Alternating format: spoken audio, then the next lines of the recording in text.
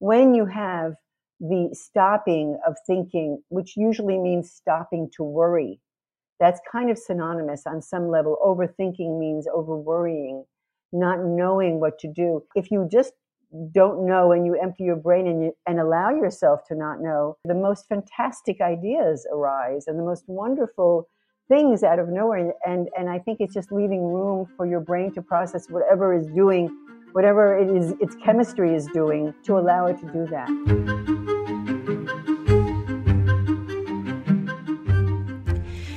Welcome to Dear Seekers. This is Sasha Shao, and that was Myra Kelman.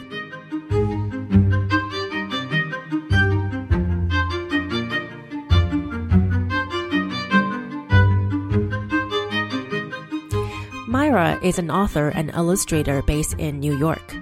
She has written and illustrated over 30 books, both for adults and children, and her work has appeared in publications like the New York Times Magazine and on the cover of The New Yorker. One of her most provocative works was Sarah Birdman's Closet. It's a memoir of her late mother, Sarah, who immigrated from Belarus to Tel Aviv in 1932.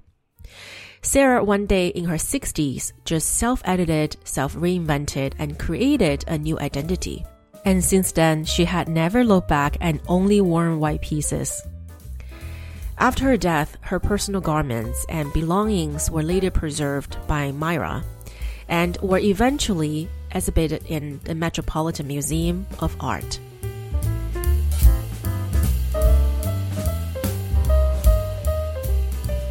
Myra is the most senior guest I have on the podcast so far. She is 73, yet she's one of the most playful and dreamlike people I've ever met. She's joining me from New York. She has acquired a skill and mindset that lets her tap into her inner child anytime she wants. She has a very artistic relationship with her son Alex, and they have collaborated on so many projects together, which as a mother myself who has a son, I hope I will be able to do with my son in the future. And Myra has developed a very fond connection with nature, well, trees in particular, and dogs. She is very witty and has a strong sense of humor, and my laughs during the whole interview were evidence of that. I really enjoyed our conversation, and I hope you will do too. And also, please leave us a review or comment or share with your friends if you like this podcast. And if you subscribe to our Substack letter, you will have early access to our podcast conversations, plus the exclusive letters and essays, and also the visual component of this podcast. All right, I hope you enjoy.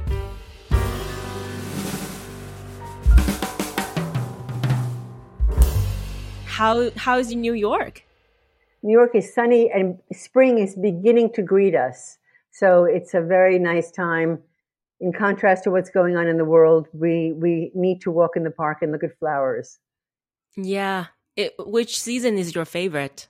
I think spring is the most glorious time in New York. I love New York every day, but spring is great. Do you still have, because from the research I've done, prepare for this interview, I learned that you have many rituals that you've acquired and still practice on a daily basis.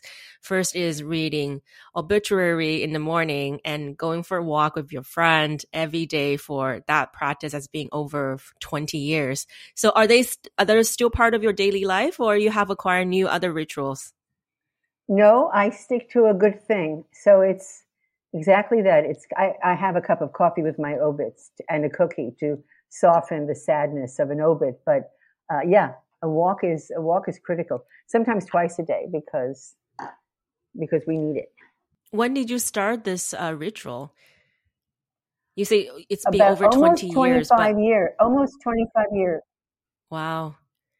Was it a one day you kind of just woke up in the morning and you're like, this is the day I'm going to go for a walk and this is going to change my life? Well, I started taking my daughter to high school and it was near Central Park. So that became very alluring. And then my good friend happened to be in the same neighborhood and we said, let's do this. And then since then, that has been every day. Yeah, well, mostly every day. So when it rains, we don't go. Right. And why this particular friend? Because from the podcast I was listening to, that you talk about she's a doctor, so she has a completely different practice from yours. So why this particular friend? And you will have this friendship with someone, and then you see them every day for over 25 years. I feel like it's quite rare in this day and age as well, because, you know, there are so many things happening in our lives. Friendships tend to, you know, wouldn't like be part of our daily life in a way. Well, I'm very fortunate. She's interesting, so we don't get bored. And I hope she thinks I'm interesting, so we don't get bored. That's a really big deal. And I think we don't get on each other's nerves, which is also a big deal. So it's a great bit of luck. Mm-hmm. And so when I first came across your work was when the visual memoir of your late mother and the family memoir, almost like Sarah Baartman, His Closet, was published in 2018. And the cover illustration was pretty much taking over the internet by storm. And, you know, I couldn't pinpoint exactly who that person was. She looked very familiar, yet not. And so at first I was like, who is this woman that is, you know, have a very interesting style? Of course, look into it. I understand that she was your mother. And her closet full of, you know, white crisp shirts, pants, even her underwear, notebooks were exhibited at the Metropolitan Museum of Art. And in an interview and a video, you also said that if she knew this would happen, she would be speechless. Is it because out of joy? Is it out of surprise, or is it something else? Oh, well, I think that a person who's very private, who has a very humble, quiet life, and if they're elevated to a public event, that there's a show about them, they would be speechless. I hope with pleasure, amazement, incredulous, you know, many words that would mean, why would anybody want to do a show about me? But she was so singular as a person that I think that what it tells us is that a small life is a very important life too, and that the sense of humor and the sense of beauty are the things that are carried through to other people and other generations. So she became a symbol of some kind of simplicity and meaning, a kind of meditation on what's important. And your mother has played and also continue to play a very important role in your artistic life and obviously your personal life as well. Yet during some interviews, you talk about, you know, there weren't a lot of like deep conversations in the family. There are not a lot about feelings, thoughts, or decisions. So I wonder, how did your mother influence you, and how was your relationship with your mother was like? I think that one of the most important lessons you can have or give to someone is what you don't say, and to not impose your opinions too heavily on somebody, especially a child who has to form their own opinions about life and feel that they're making their own decisions and their own stupid mistakes and their own crazy travels and, you know, crazy journeys. So, by the way, today is her birthday. So it's very lovely that we're speaking on my mother's birthday, and she would have been 102. So we celebrate her birthday, and this is a very nice thing to do. But I think that the elemental... Happy birthday, Sarah. Happy birthday, Sarah. Thank you. Thank you, Sasha. I think that we learn by allowing a human being to be themselves and not overwhelming them. And I think that's what she did. She was herself. She had a very strong sense of honor, and she couldn't tell a lie. There was no way she could do that. And you knew there was a trust that was so certain and so deep, and her love was so certain and so deep that she trusted us. And that's a hard thing to do with kids at any age. But I would say that that's, instead of having deep conversations about things, she just was an example. That's so interesting, because as a parent myself, as a mother myself, I feel like there's so much education, there's so many books trying to tell you what you need to pass down to your kids. But what you said highly resonated with me was a lot of times silence teach the kids more than anything else. Yes. and just to be yourself. So, and as I say, we both know that it's a hard thing when you have kids to keep your mouth shut without things. But it's a good thing to try to practice. You can't always do it, obviously. We're human, but sometimes it's good just to let them do what they need to do. And is that how you kind of nurture the relationship between you and your children? Because I'm not sure about your daughter, but I know your son Alex has, really follow your footstep in terms of artistic practice. He's curator, artist, writer himself, and also the co-author of your book of your mother. So, yeah, I wonder when you were, because also you became a mother. I mean, in nowadays, it wouldn't consider as late, but I can assume back then in your late 30s, I would assume that was considered a little bit late to become a mother. Well, it was early 30s. If you consider 32 and 35 really? Which I would say early 30s. My apologies to my research. Yeah, exactly.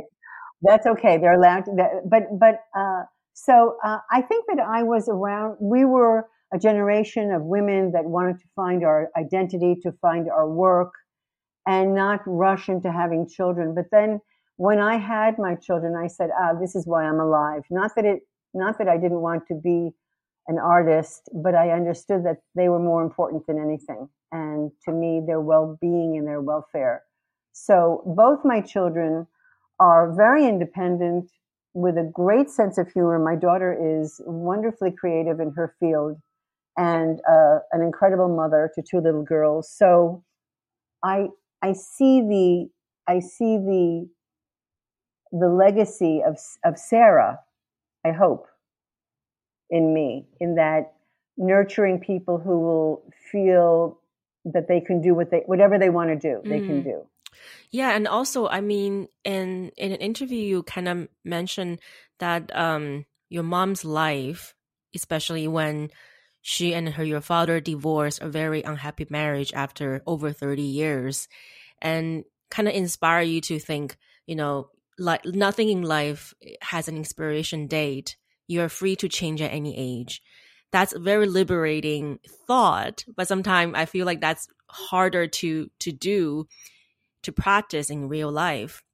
So what do you think you require for someone to acquire this kind of thing in order to not be restrained by whatever we were told by society pressure or even by parental pressures? I really don't know the answer to that. I think everybody obviously has such a different way of looking at the world, and I just would hope that also, the man that I married, I met when I was very young, and he was somebody also who didn't believe in, he was really rather fearless. And so the sense of having an idea, it wasn't enough to have an idea. You have to act on that. And it could be a failure or it could not work out the way you expected, but you must do it. Otherwise, why are you alive? And that was a thing that was very, very strong from him.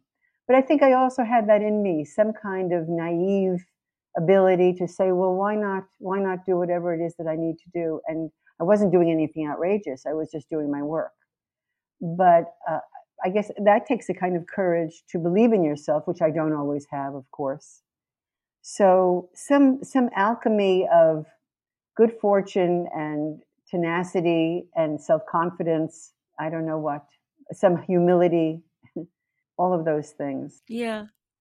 You attribute a lot of your quote unquote success, whatever that looks like, to luck. Was that something that I sometimes it's hard for me to believe that, or so I do want to believe it. Yeah. But when someone is attributed a lot to that, make me wonder if it's actually true, or that person is just being humble. I think it's definitely a mixture. I think that sometimes we just don't know how things worked out the way they did. When you look back from my age and say, how did I know to do that? And how did that mistake become something that made sense? It's really a mystery. So maybe the word luck isn't correct, but it's some kind of unfolding of events that you can't have complete control over. So it's one of those, you do the best you can. And if things work out in such a way that you can say, from maybe it's your mindset, that you look at what happened from a more positive point of view than from a negative point of view. So I just don't know. We always say that in the family, just a good luck and a little bit of luck, and that's the kind of the unknown element that falls into your life, and bad things happen too. But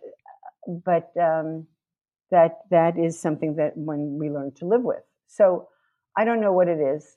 The answer is there's more I don't know every day than I do know. Mm-hmm. Yeah, and I love how you kind of give a new meaning to love, to me at least, because I think a thought just came to me. The reason I think I'm become a little bit cynical towards luck is the culture I grew up in, Chinese culture. Luck play a huge role. Like everything is about either is lucky or unlucky. So, Yeah. it's like, so luck has become so almost you drowning in this kind of like idea of like, either you were in the luck ocean or in the unlucky ocean. Yeah, that's amazing. But my culture is very similar in that there was the evil eye, there was the good, the good omens and the good things and the bad things. And in my family, one of the reasons I think that we didn't speak so much is because if you said something good or you were boasting, then somebody would give you the evil eye and it would be bad luck. And if it's bad, you don't talk about it because it's bad. So there wasn't a sense of it wasn't as literal, perhaps, but it was certainly there that there were fates that would take action against you for either this or that, or this action or that action. And of course, I don't believe that's true at all. I just believe that we're living our lives, and there's no supreme being or forces that are controlling anything. So we're on our own. We're on our own with our best instincts and our love of each other and our love of being alive and trying to be good people. I mean, what else can you do? Mm-hmm. But you do have this very strong bond with trees and dogs. So, I mean, it kind of makes sense because they are lovely, of course, but I wonder, what is your special connection with them? Well, dogs can't talk, and that's a beautiful relationship. It's a beautiful situation to have a relationship with somebody who never complains, who's never mad at you, who loves everything about you without question. But the simplicity of that relationship, and of course I've written a lot about it, and I've painted so many dogs. But the more that we look for the purity of the important relationships, and especially during COVID, so many people were reevaluating what's important and what's meaningful and what in my life is unnecessary or a waste of time. I mean, you can't be so rigorous. Of course, every day is filled with all kinds of stuff. But to me, to focus on nature, in a way, I don't do anything with nature other than just walk through it. It's not as if I do some special, wonderful thing with trees. I just love them and paint them.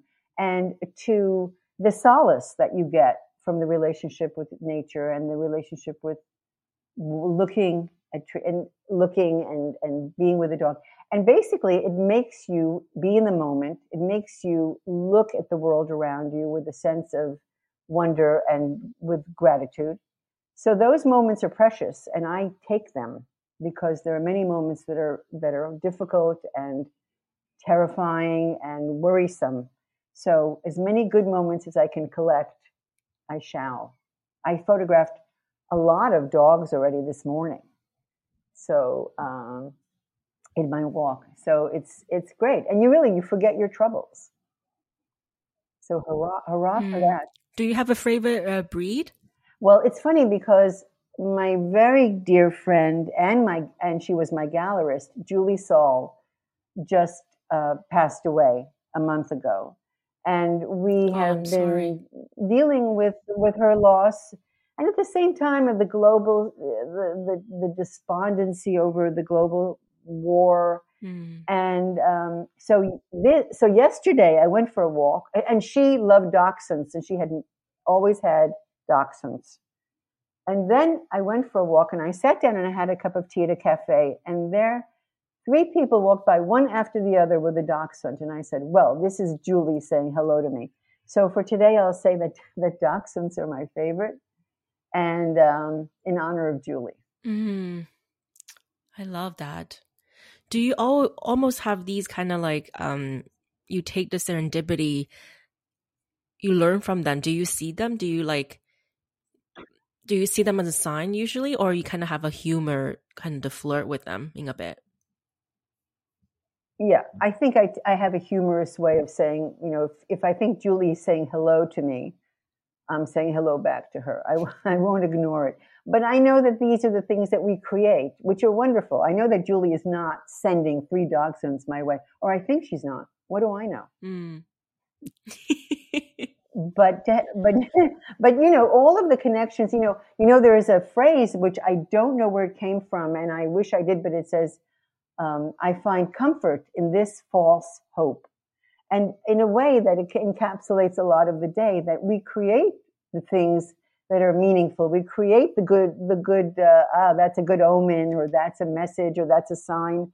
But in fact, I think we're creating it. But why not? So that's okay too. Anyway, all of the above. Yeah. And you also talk about, COVID has actually, because of lack of options for you, kind of like you and many of us, right, are all confined in a very confined space. So lack of option actually open up a different set of motion for you. And what do you mean by that? Because I think in a way, some people might argue otherwise. This could be very, restrained in a way, right? Like tied up, cannot be free, especially for an artist. But you actually find something opposite. I think that I respond very well to constraints. I like order. I like to clean my room. I like to make my bed. I like to wash my dishes. I like to have a sense of very grounded daily rituals. And in those daily rituals, I find my ideas spring up with a great sense of surprise. My brain is occupied being very, very, very mundane. And then, look at that. Look at that idea. That's a good idea. And I think that that's what happened with COVID on many levels for people. Time stopped and the world stopped, and we all were in the same condition. The entire world to be in the same condition is something extraordinary. And I thought, what a gift this is. And I don't mean the suffering, of course, and the loss and the tremendous amount of tragedy that occurred. But for me, I was lucky, and I use the word lucky. I was fortunate to be in a place where I was very protected, and if you can take advantage of that. So it was a gift of quiet, and a gift of thinking, and a gift of not thinking, and just allowing the simplicity of life to take over. We do a lot of running around in New York, but everybody does a lot of running around, and this was stop running around for a minute and see what happens. It's funny because I when I was listening to the podcast you did with I don't remember the host name, but on 70 over 70, and you had to you were like repeatedly you had to repeatedly kind of remind him, stop thinking. Thinking is almost kind of is might be better if you don't think much. It's kind of interesting to me because I feel like you appear at least to be someone who think a lot, right? And then yet you kind of use that as almost advice to yourself and to others to not get into the trap of overthinking. Is that true? Am I assuming things, or that is true in your case? That's absolutely 100% true and accurate. You've said it exactly.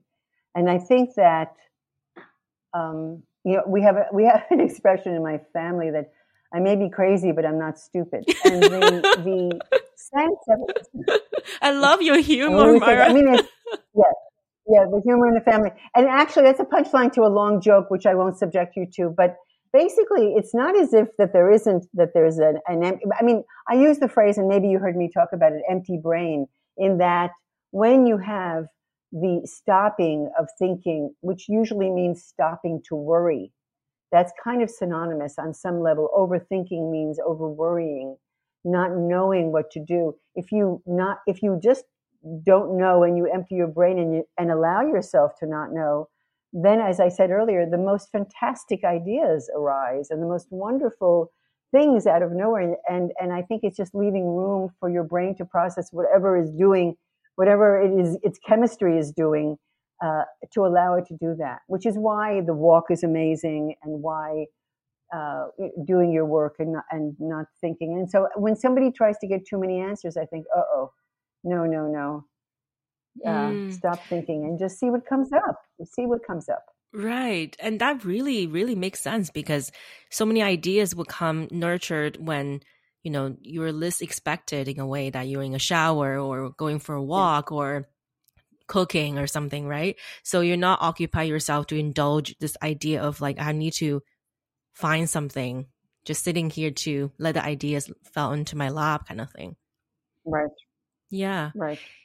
It's funny. It's a wonderful thing to do. Yeah, it's definitely, I guess, why meditating has become a practice. Many people have no choice but embracing and practicing. That's when kind of cool our mind, wander mind down in a way. And I found it interesting because I hope this is not like insulting in any way, but I actually, through my research, I actually found a lot of resemblance of you and my father, who is, he's a conductor, a musician, and obviously the art practice quite different than yours. But I found so many similarities between you two, whether upbringing or the practices, except he is very, very, very much in his own world. Because I remember you talk so many times about traveling between the dream world and the reality. And I really find you very effortlessly kind of travel back and forth at your own pace and then whenever you want. But for my dad, I feel like he's almost in the dream world, very detached himself from the reality. And even though he's kind of welcome anybody to see his world, yet his world is very hard to peek into. But I feel like in that sense, you guys are not very similar at all. So I wonder how did you kind of catch yourself when you are too much indulging in the dream world? And how do you kind of snap yourself out of it and, and then come back to reality in a way? Well, I have a deadline. I have a quitting time from my dream world, which is, 5 p.m. So I know, I can. He's also very funny as well, my dad. That's another resemblance as well.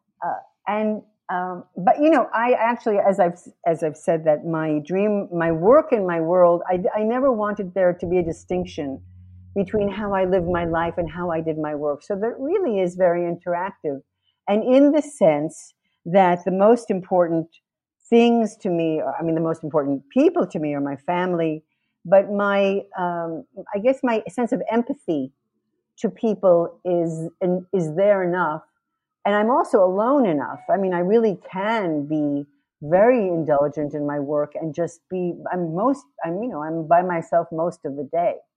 And so then I'm kind of delighted. It depends on my mood. I'm usually delighted to be with other people. But as I said earlier, also, I love the real world in its very specific actions. I love sweeping the street in front of my son's museum. I love ironing napkins for anybody who wants them. So you can call me a day or night. So I just have this funny combination of very dreamy, and I know how to put it into practice. Mm-hmm.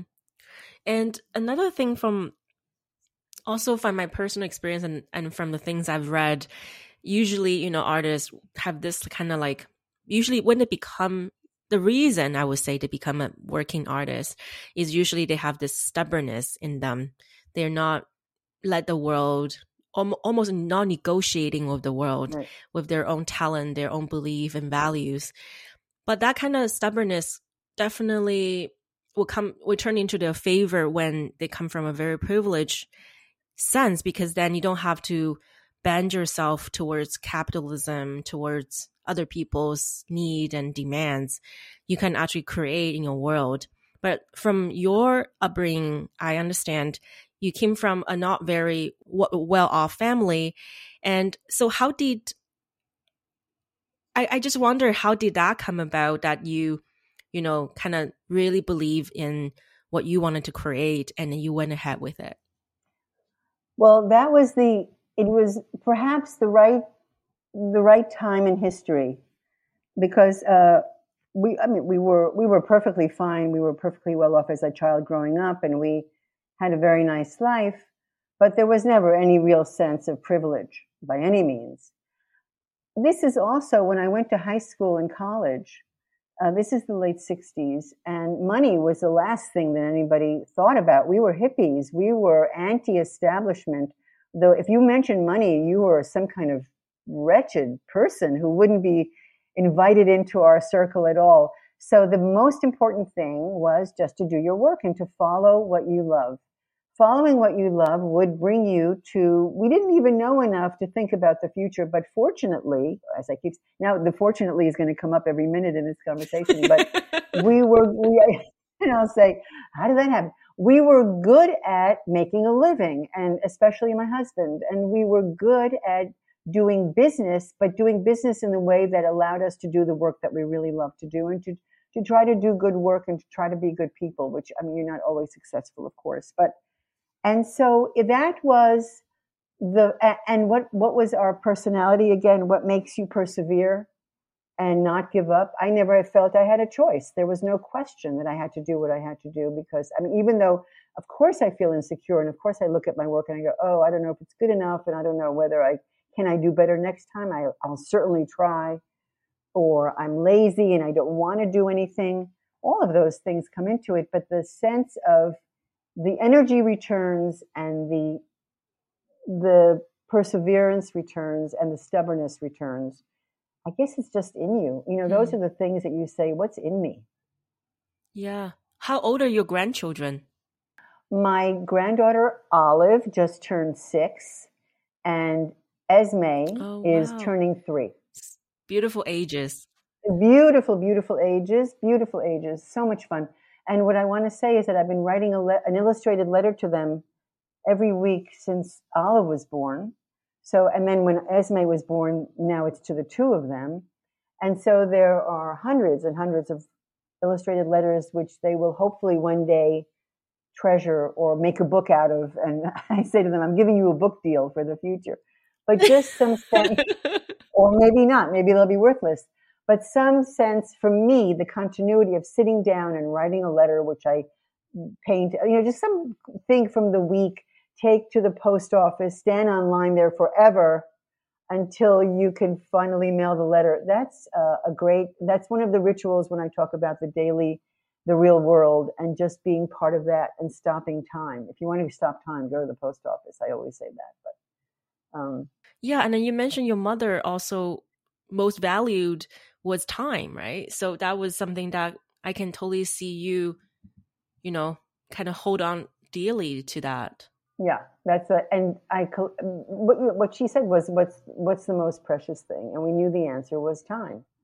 Because that's what she said. There's nothing else. Nothing. I mean, your health, of course, your health and time. Those are the 2 things. And I collaborated with Nico Muhly, the wonderful composer. I don't know if it's even something you can find online, for a show that I did at the Cooper Hewitt, and it was with Abraham Lincoln's ticking pocket watch, which was repaired for my show. And he composed a piece of music where I wrote the text, and what is the most precious thing? Time. So we, you can't remember it every minute, because then you'll go a little bit crazy, but try to remember it now and then. Yeah. I didn't actually encounter that show, but I know you had a crush, quote unquote, on Lincoln. So I found that very fascinating. Yeah, I still do. It's not gone. Oh, it's still there? For the listeners who, if they don't understand why and how you developed this kind of special connection with him, if you can actually briefly tell us. Well, I was asked to do an article, and then I did a book about Abraham Lincoln. A section there was one book for children, and another in my book about history, American history, a section about Lincoln too. So the more that I researched him and the more that I spend time with him, I think it's inevitable. Everybody who spends time with Lincoln falls madly in love with him. He was a brilliant man and a funny man too. Had a good sense of humor. So I liked all of his. He reminded me of my family. And it's interesting also because out of all these like projects, you also quite identify yourself as a journalist, which is something I never thought you would. Because I was a journalist before, and there's some like very vigorous kind of act to it and a way of thinking to it. But your way is more playful and whimsical, which somehow is quite different than what I see a journalist would be. But yet you kind of describe yourself or identify yourself as journalist in a way. So I found that interesting. Can you elaborate a little bit for me? I think it's part of being an outsider, which I think is a fantastic gift to have been given. When we moved here from Israel, and my father said it was only temporary, so we never believed that we were Americans. I didn't become a citizen until I got married. And yet I wasn't really a part of Israel anymore because I was away for so long. So that sense of being an outsider and observing is a perfectly wonderful stance as any kind of person, as a journalist, as an artist. And I think that wandering around and reporting on what I've seen and what both with painting and with writing, is really my very wonderful, happiness. And I think that for me, the digressions, the things that you're not expecting to have happen when you go, and I'm sent on assignment from different magazines, for the New Yorker and for Departures and other magazines, that they are probably looking for me to say what is off the subject and off point, but that is very delightful or very meaningful or poignant. So I'm just allowing things to happen, and then I can make my story as it comes. And because I can paint, it really adds another level. I don't have to use that many words, which makes me happy because there are a lot of words to choose from. Yeah, I find that interesting because you talk about, at the start you thought you want to be a writer, you want to write, and then you kind of like fell out of love with your own writing because they kind of force you to go into a very sad and upsetting place.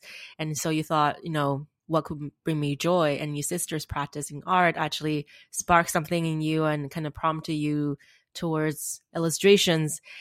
So do you still write? And is writing still kind of lead you to that more, sad place? Because I feel like it's kind of interesting too. Our practice kind of prompted and then lead you to a different emotions. Well, I definitely write. I've written most of the books that I've done. I've written and I've painted, and I'm writing a lot. For the new books that I'm doing, I'm writing a good amount. But again, for me, it's a balance. So it's very nice to be able to be quiet and to show a painting and then to go back to writing. And I'm not as maudlin or as angst-ridden as I was as a teenager. Thank God. Otherwise, we would be not having a good conversation. So I'm still keenly aware of the absurdity of life, of the askewness of how we navigate sorrow and disappointment. But I also have a little bit of perspective. So I'm not dwelling in the misery all the time, I'm happy to say. Yeah, and I think that the perception has changed and is still gradually to change more further. Is that I think for longest time we kind of believe like art marinate this like misery marinate art. Right. Art is coming from misery, coming from tragedy, and joy wouldn't necessarily lead to any great art. I think that has been a long time. That was the notion that a lot of people almost hold on to. Right. And I think that you can't do any good work if you're not aware of, I love that, marinating in misery. That's fantastic. I'm going to make a dish called marinated misery. I don't know what it is, but we're going to be chicken, miserable chicken, marinated miserable chicken. You should definitely do a film as well. I was watching all the films you did with your son, Alex. So much joy. I was laughing out loud. One of the A Yeah. Day in Your Life one with the rooster as your piano teacher. Oh, right, Mrs. Danziger. And that was a trained chicken, by the way, a very, very good chicken who really was a good actor. Did you see the Alice B. Toklas one of me as Alice B. Toklas? Yeah, I did. Okay, good. I mean, that to me is my crown. But I wouldn't even say that's a film. That's more like she reincarnated in your soul or something. Like she came alive. Like, yeah, tell us about that if you can segue to that. Because, yeah, I wanted to talk about that anyway. So since you mentioned it, let's go there. I wrote this little ditty about Gertrude Stein. I was her lover and she was mine. It was a sultry day in Paris, the day we met. A coup de foudre I'll never forget. She might have called me her Babette, and yet, and yet, and yet, and yet. I was her pussy, and she was my lovey, lovey-dovey. To our salon. Yeah, well, I think that you run across people in your life who you don't know, like Abraham Lincoln, that I fell in love with, and Gertrude Stein and Alice B. Toklas, and I fell in love with them. And I think that they glow in the landscape. And for me, when something feels that wonderful, I have to engage and I have to collaborate. So working on the autobiography of Alice B. Toklas, which is a book that I adored, and not to believe one word, of course, or maybe every other word, I mean, and we don't even care anymore about reliable or unreliable narrators. We have to throw that out the window. But at any rate, in searching for truth is something else. But so when it was done, and Alex and I my son Alex and I were talking, and as you say, we collaborated on so many projects. I just thought, oh, I'm Alice. I have to make a movie, and we're going to make a movie together of me as Alice B. Toklas. And so we did it. I think it's 5 minutes. And I felt like I was channeling her in some kind of crazy way. And of course, I had to get the makeup, which took hours, and to get a prosthetic nose that would be her nose. And I felt so comfortable and happy walking around the city with that makeup and that, hat, that flowered hat, and thinking the eccentricity of being somebody else. Of course, we know why people like Halloween so much, because you can get dressed up and not be yourself. So I felt that I entered into their love affair in a very delightful way. And oh, I really enjoyed it, and then almost feel like that, as I said, that she was incarnated through your work. And I wonder, how did you let yourself be the channel to tell her story? Because I know a lot of actors and actors will have some sort of things they would do prior to the filming part. Is like they have to let that channel going through their body, right? And after that, I have to exit it and then come out of it. And then, so did you have to go through some of that kind of like spiritual, in a way, practice? Yeah, I wouldn't call it practice, because I didn't have a clue what I was doing. And a lot of it was ad-libbed, and just we did it on the spur of the moment. But I knew that I needed to enter into her. So in a sense, I was doing, I guess, what real actors do, which is trying to imagine her in my body, or my body as her, and how she would I listened to tapes of her speaking so that I could start to get a glimmer of talking the way she talked. And then reading her book, reading her cookbooks, which are hilarious. And if you ever try to make one of her dishes, forget it. It's just, but you read it because it's so funny and it's so irreverent. And so I had a good sense of her tone, her acerbic, sharp tone, and their utter devotion to each other in a long life. Mm-hmm. Do you think that come with age, or that just something you acquire early on when you were little? The sense of like tap into your inner child pretty easily, and not kind of preserve this inner child of yours, not letting her or him fade or go away, or getting jaded by the real life. And then you can just let her out or him out anytime you want it. I think that it's, again, I don't know if it's a choice that you make to I'm, for better or for worse, very connected to how I was when I was 5 and how I was when I was 10. And that sense of unlimited possibility, that sense of stupendous self-confidence as a child, and not feeling that the world was a difficult place, feeling that the world was a wonderful place. So that clearly, whatever the forces were that enabled me to feel that way then, endured. And I don't think I've changed that much. I think I'm pretty consistent. I think you'll see the 7-year-old in me pretty well. And the 7-year-old liked to make a chart of all of her daily activities. So make the bed, check. Get dressed, check. And that to me was a fantastically comforting thing that I was controlling my life. And I think that's how we live with, and of course the legacy of a really good sense of humor in the family, that was, if you didn't have a sense of humor, I think you would be shown the door and told to find another family.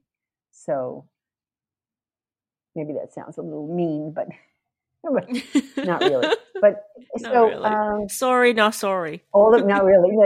Yeah, exactly. Sorry, not sorry at all. Not sorry at all. And the ability to laugh and to laugh at yourself and to laugh at conditions of your life that seem unbearable. Yeah.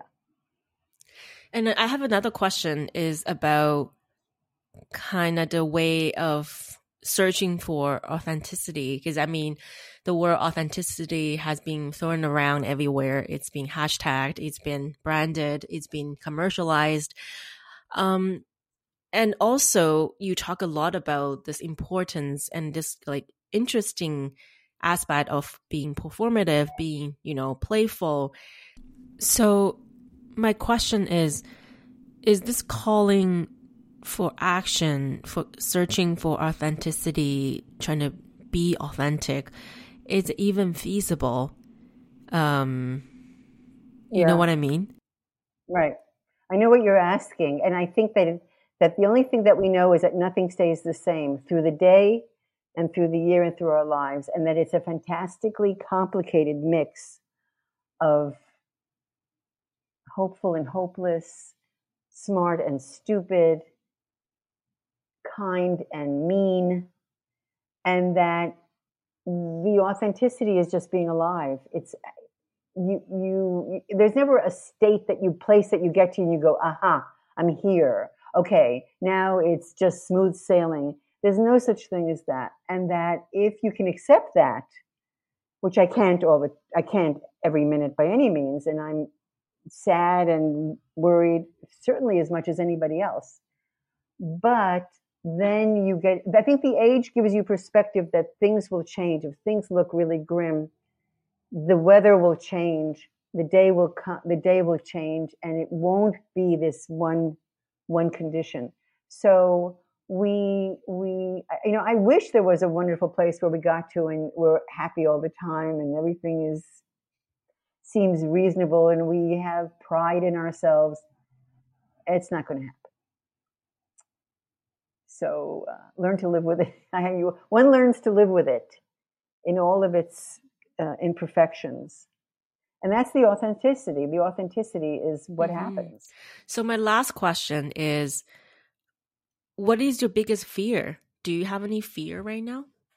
Oh my God, I have so much fear in me, especially now. I'm terribly fearful of this war that's going on around us, that's embroiling the world in a way that makes me despondent. I mean, it's not just, too bad. This is a tragedy of epic proportions because it feels like it's going to envelop the world. And I think that we're looking at a madman and a dictator in Putin. So it's like looking at history and going, wait, are we repeating World War II? Where are we going? And so that terrifies me. And in the bigger picture, which forces me to walk even more. So now probably I'll just walk all day, every day until things resolve themselves. Of course, on a daily basis, oh yeah, I worry about not doing good work. I worry about dying and leaving my children to their own devices, which you would think I would feel they were okay. And yet I think, no, they're going to need me around for at least another 100 or 200 years. So all of the irrational and the rational converge. And I think that all of those things are natural, and try to find a balance. And that's maybe not, the word job isn't really wonderful. It doesn't sound so great, but maybe the advice I would give is that that's the balance that the advice I would give myself is that, look for the balance of the world, because as we say, it's not just going to be one thing. It will be everything. All right. This has been such a pleasure. Do you have anything you would like to share that I didn't actually touch upon, that you maybe share some more wisdom? I don't know if I have any more wisdom to share. Sasha, thank you so much. You're a wonderful interviewer. Is this what you do full time? Oh, sorry. I didn't. I think you got cut off for a second. Oh, no. I'm saying, you're a wonderful interviewer. Is this what you do full time? Oh, thank you. I wonder why that got cut off. I would love to hear that. Yeah, right. I'll say it again. Right, exactly. Again and again. Actually, you didn't get cut off. I just wanted to hear it again. Thank you so much for tuning in today. I really hope you enjoyed this conversation. I really had lots and lots of fun. Myra is such a humble and talented artist and human being. It's such a pleasure to be speaking with her. And we actually at the end talk about next time when I'm in New York, I would love to pay her a visit. Maybe we can go to the park for a walk and to look at the trees and dogs together. All right. If you can, leave us a review or comment on Spotify or Apple Podcast, that would be amazing. And if you want to sign up on our Substack letter, I will link the link in the show note. And also, if you want to find out more of Myra's work, all the links will be in the show note as well. So, all right. I will see you next time. Bye.